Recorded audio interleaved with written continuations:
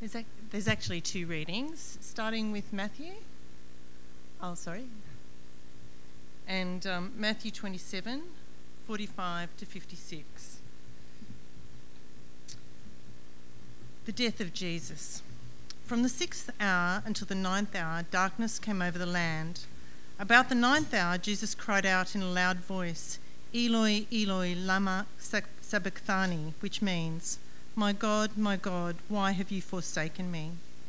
When some of those standing there heard this, they said, "He's calling Elijah." Immediately one of them ran out and got a sponge. He filled it with wine vinegar, put it on a stick, and offered it to Jesus to drink. The rest said, "Now leave him alone. Let's see if Elijah comes to save him." And when Jesus had cried out again in a loud voice, he gave up his spirit. At that moment, the curtain of the temple was torn in two from top to bottom.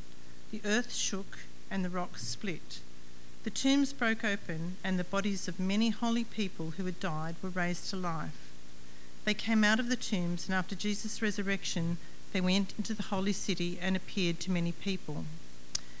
When the centurion and those with him who were guarding Jesus saw the earthquake and all that had happened, they were terrified and exclaimed, "Surely he was the Son of God." Many women were there watching from a distance. They had followed Jesus from Galilee to care for his needs. Among them were Mary Magdalene, Mary the mother of James and Joseph, and the mother of Zebedee's sons. And Galatians 3, verses 1 to 14. It's entitled Faith or the Observance of the Law. "You foolish Galatians, who has bewitched you? Before your very eyes, Jesus Christ was clearly portrayed as crucified. I would like to learn just one thing from you. Did you receive the Spirit by observing the law or by believing what you heard? Are you so foolish? After beginning with the Spirit, are you now trying to attain your goal by human effort?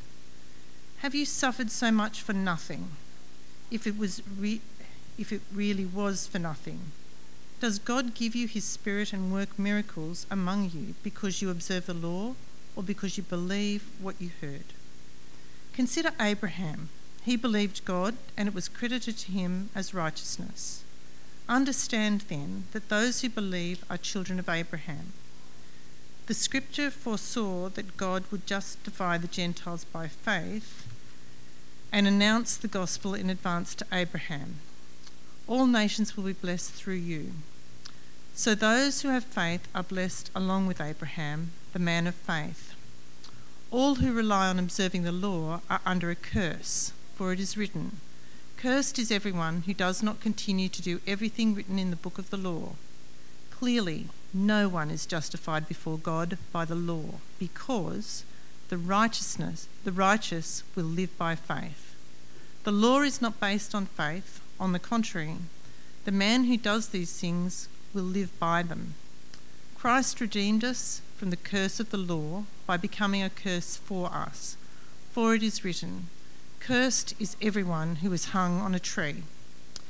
He redeemed us in order that the blessing given to Abraham might come to the Gentiles through Christ Jesus, so that by faith we might receive the promise of the Spirit."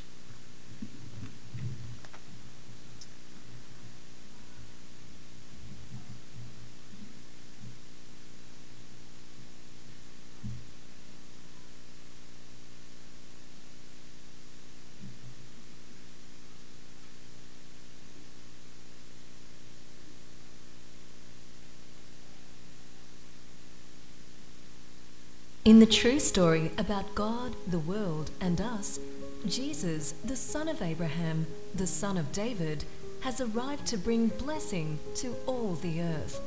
At his baptism, God himself declares from heaven that Jesus is his chosen king. So watch, listen, follow. Jesus will pour out God's Spirit, bringing spiritually dead people to life. He will build God's true temple, bringing forgiveness of sins. He will renew all creation. We glimpse his kingship as he commands wind and waves, calms human storms, touches the untouchable, and loves the unlovable. Yet it's the way Jesus is finally revealed as God's King which is the greatest surprise. It's a shock. It's a scandal. Jesus brings fulfillment to all God's promises by being nailed to a cross. Humanity's grasping hands since the Garden of Eden find their match in the praying hands of Jesus in the Garden of Gethsemane and in his bloodied, nail-pierced, obedient hands on a cross. Jesus makes peace.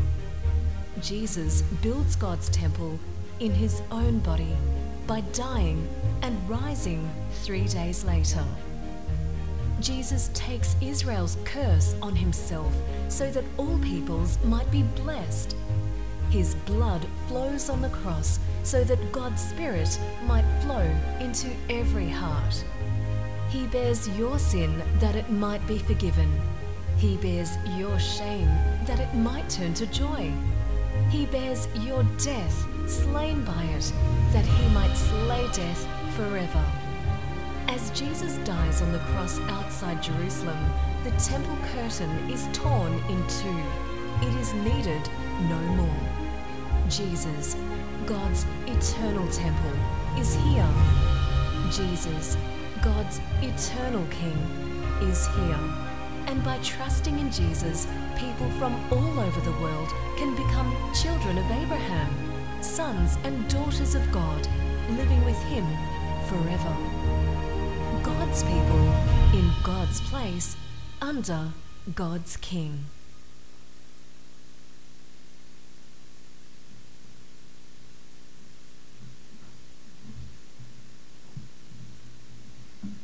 Good morning, everybody. It's good to see you all.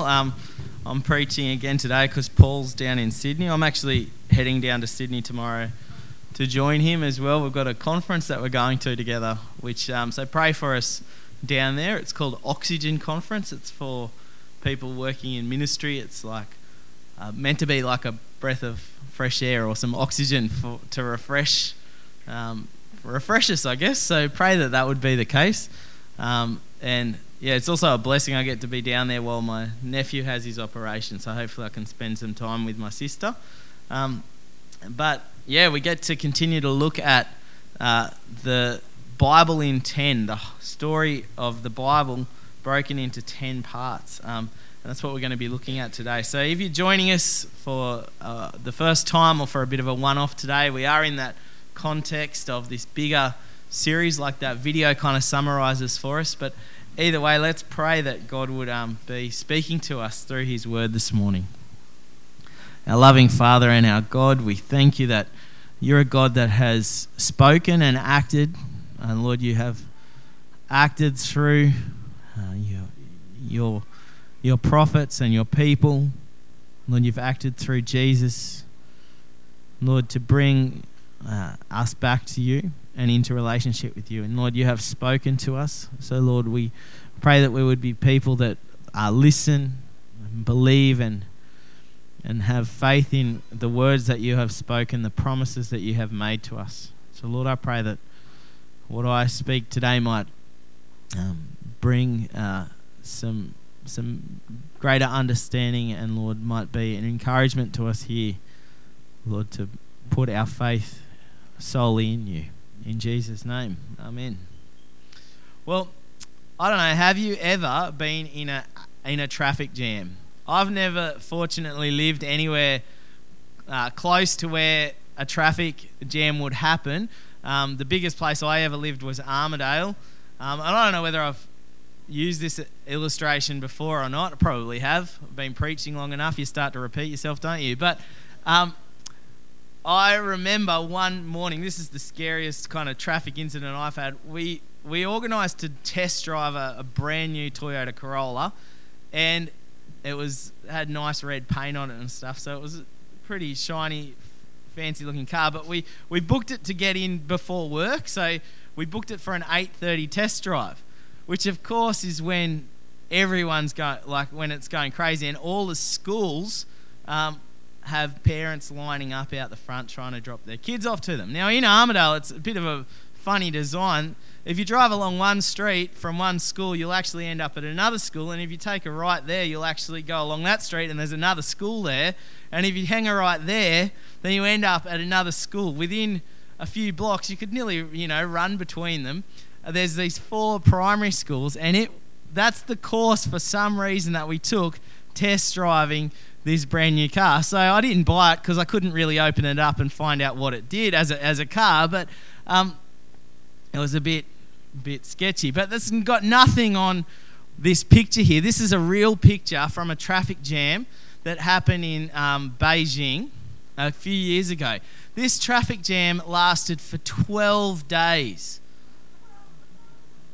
Now, I'm sure there would have been, some entrepreneurial people running around with little tuk-tuks selling food to the people stranded out in there, but this gridlock jammed up over kilometres and kilometres, and if you do an image search for it, you'll get bigger pictures than that. But this traffic jam went on for days. And thinking about a traffic jam, there's just nowhere to go, nowhere to move. There's no seemingly way through it. And time after time, as we've looked at the people that the Bible puts out there as the people that God has raised up, or the people that have been given the promise of God, there's something that keeps them in a gridlock as well. There's something that stops it from having any traction, any momentum, from opening up at all. That big problem, time and time again, of sin. Of the brokenness that exists between us and God. And so, of course, we know as Christians that the answer to this problem is the cross. The cross of Jesus is where the gridlock opens up, where sin is finally dealt with. Now, rather than kind of having Easter in June, we're actually looking mainly at that passage in Galatians today.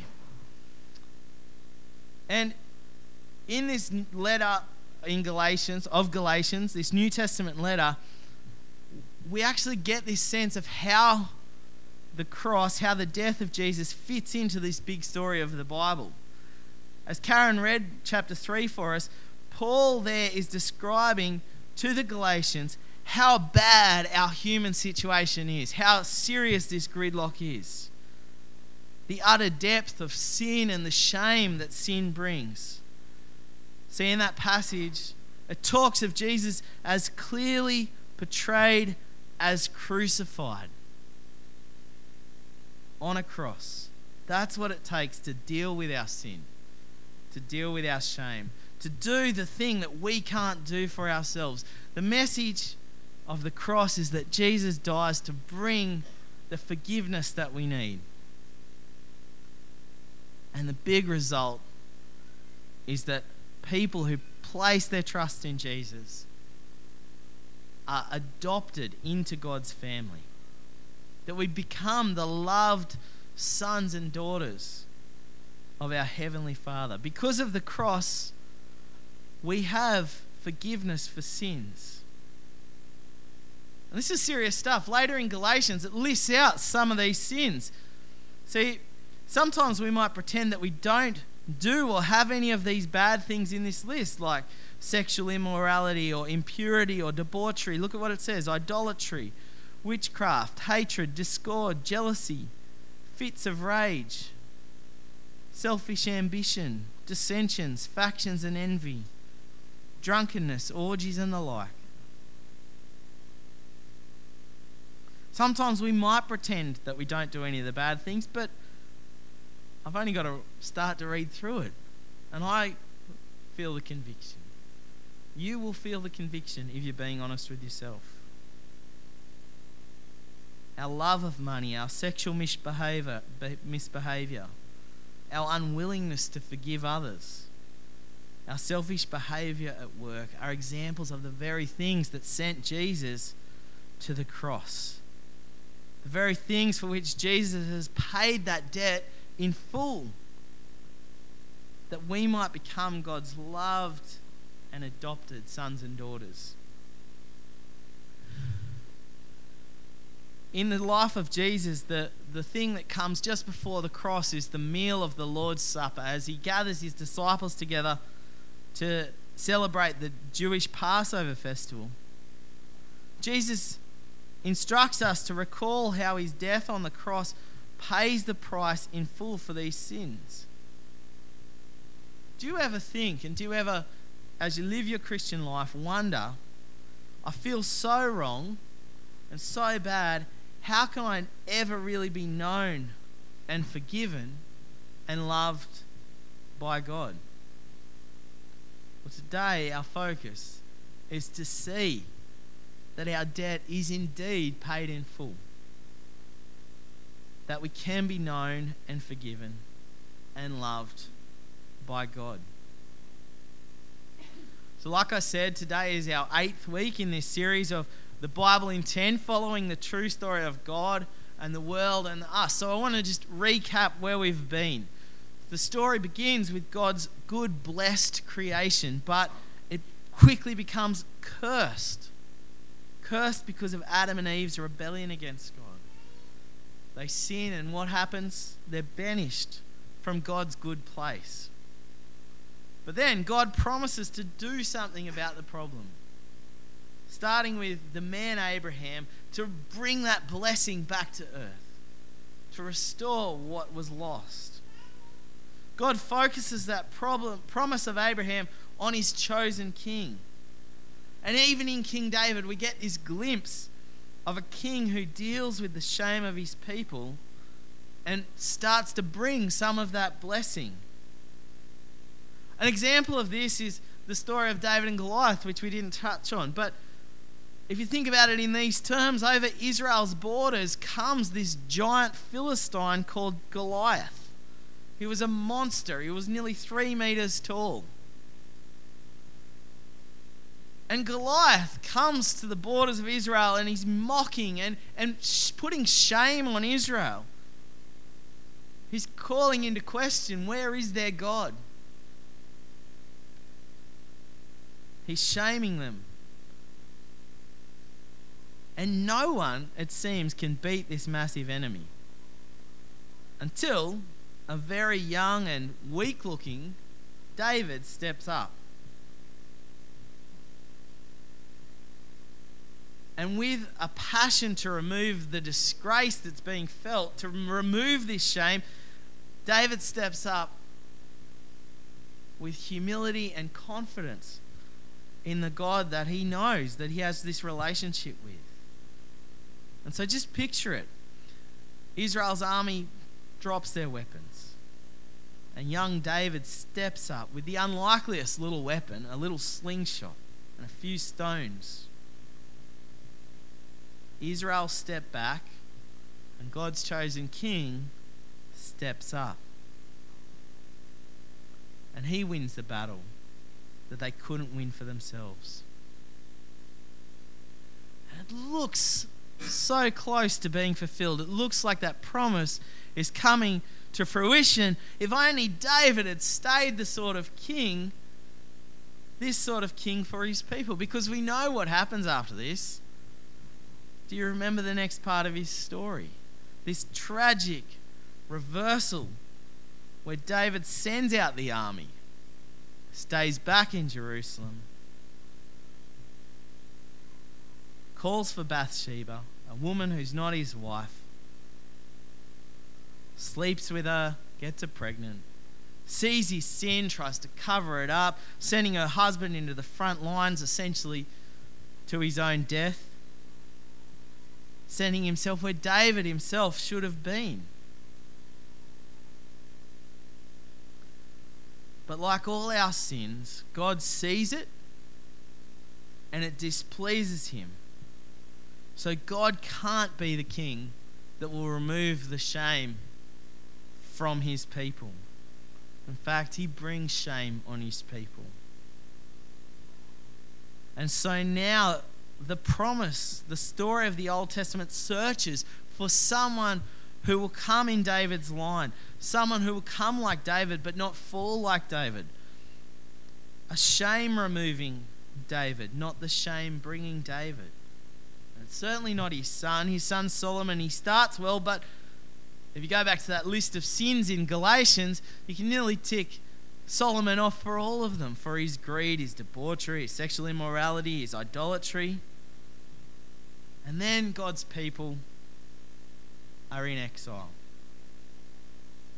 wandering back in the wilderness, like they were after God had raised up Moses and brought them out of slavery. And this is where Jesus fits in. This is where Jesus comes into the picture. We need to understand this. This is really helpful for us understanding the depth of and richness of who Jesus actually is. We're introduced to Jesus as our Saviour. We're invited to follow Jesus as Christians, but understanding God's Word actually means seeing all this together.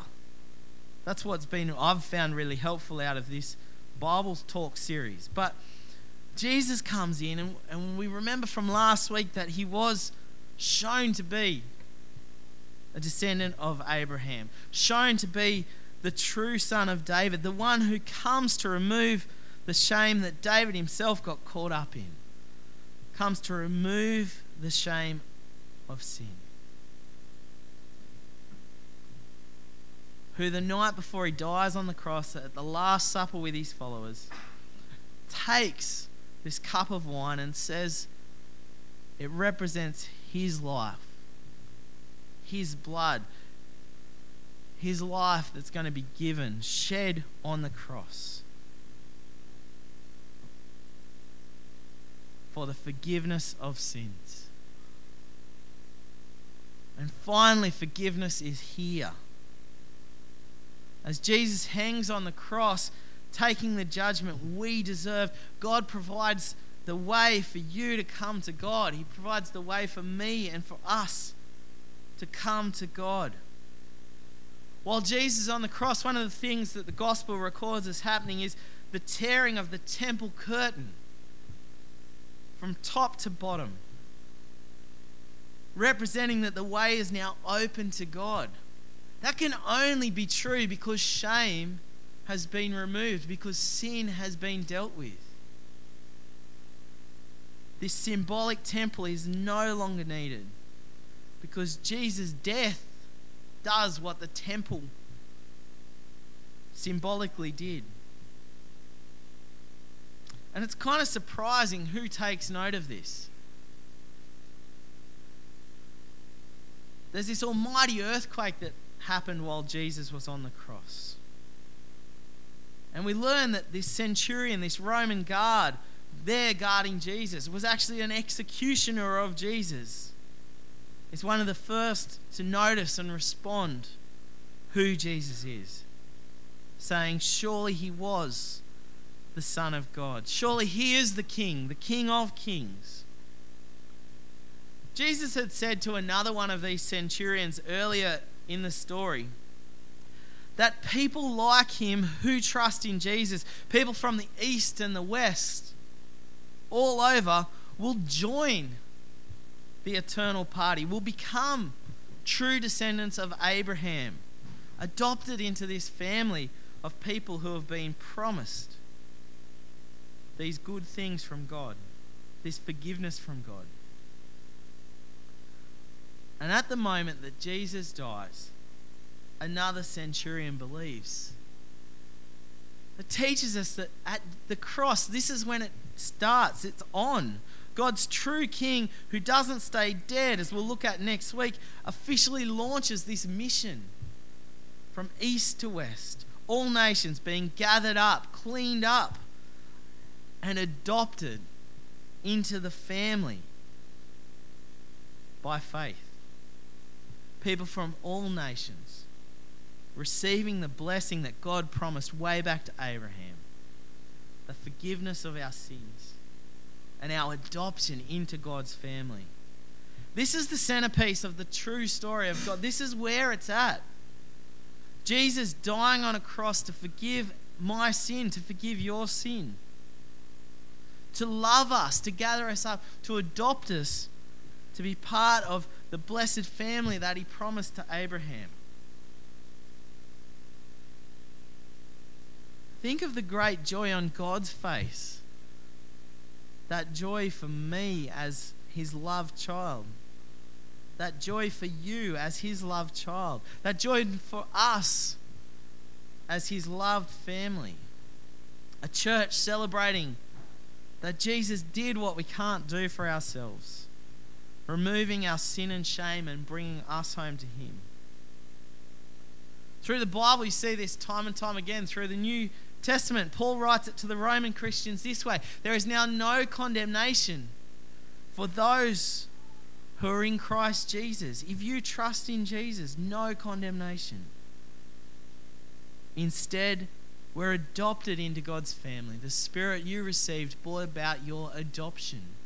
In Hebrews, we see the same pattern. As God says to the Jewish Christians in Hebrews, Jesus scorned the shame of the cross and instead now celebrates the cross because it brings many sons and daughters home to God. We've got to ask ourselves, is this the way we see ourselves? Is this how you see yourself? Not condemned, but forgiven. Adopted by the God to whom you can cry out, Abba, Daddy, Father.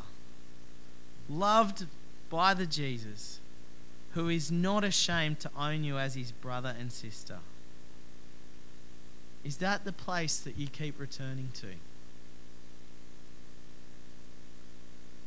In Christ, we receive hope. We receive hope of a future where everything is set right. And next week, as we look at the resurrection, we will know more and more, and we'll learn more and more about the hope that we have in Jesus. But we can't overlook the fact that in Jesus right now, with our faith placed firmly in him, the guilt and shame of our sin is not something that we ought to live with. In Jesus, we have the freedom to live without guilt, without shame. In glory, we will be without sin. But Jesus and his cross invites us to keep bringing our sin before him, laying it down, and coming to him as our Father. What was going on for the Galatian Christians? Well, someone had been keep telling them that everything would be okay if they worked really hard at keeping the Old Testament law. And the problem is that while God's laws are good, they actually do something else. They actually shine a light on our problem, on our sinfulness. They bring us under judgment. The 10 Commandments that are up there, they're all pretty negative. They all tell us what not to do. Don't do this, don't do that. Why are they so negative? Because they're written to a sinful people. How does Jesus reinterpret them? To his freed people, to his people that are removed of sin and shame? Love the Lord your God. Love your neighbour. That pretty much sums up column A and column B, doesn't it? That's the difference that our life lived in faith makes. In Galatians, Paul puts it this way: the good news is that Jesus dealt with that judgment at the cross. He took the curse upon himself, becoming a curse for us. Jesus has been shamed, so we don't have to live with it. And so, from Galatians, we don't get into God's family, nor do we stay in God's family by what we do or by our performance, but it is only by faith. Just like Abraham, we believe we are God's loved sons and daughters. And so what will it be with us? How will we continue to live our Christian life? When that is the basis of our message, when are the times that you're tempted to move away from that, or that you confuse that? Are you in the habit of getting caught up in some kind of sin and letting shame and guilt build back up around you? Are you reluctant to bring that back to the cross, lay it down, and live with the freedom that Jesus has brought for us? Might you be like these Galatian Christians were, getting concerned about being right, getting fixated on your performance now as a Christian?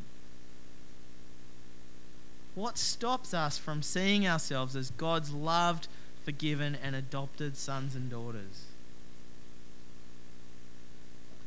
This is where we really got to remember that we're brought into a family. The big part of this is that God has given us one another.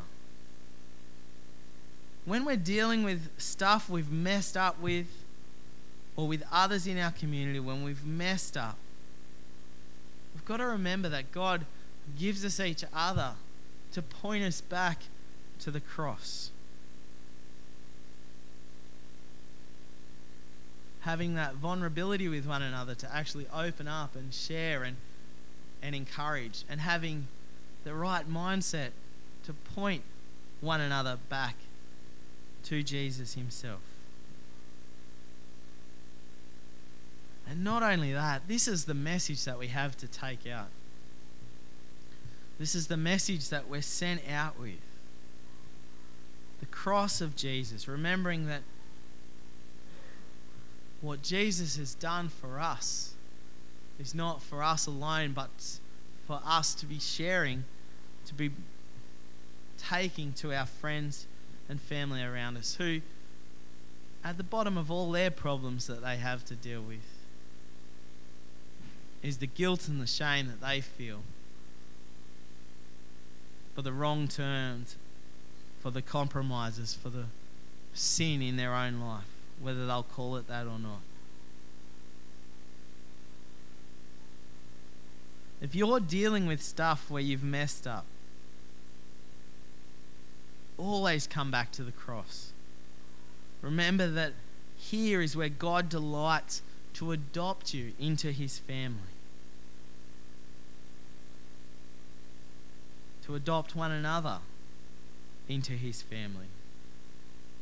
And delighting to love us as our Heavenly Father. And let's pray. Our loving Father, we give you great thanks for the adoption that you perform, the cleaning of our sin and the acceptance into your family. Lord, we thank you for the family that you're building here. Lord, for the way that you're growing us, the way that you're shaping us and molding us to be more and more like Jesus. And we acknowledge that that only comes from your Spirit's work in our life. Lord, we pray that you would help us to not live as orphans, but to live as adopted children of yours. Help us to accept and to be clear in our understanding that Jesus has truly paid the price in full for us. And help us to know and experience daily the love that has motivated you to act in this way. Lord, to remove the shame, to remove the curse of sin, and to give us the freedom of knowing you as our Heavenly Father. Lord, reorient our life daily to those truths. We ask this in Jesus' name. Amen.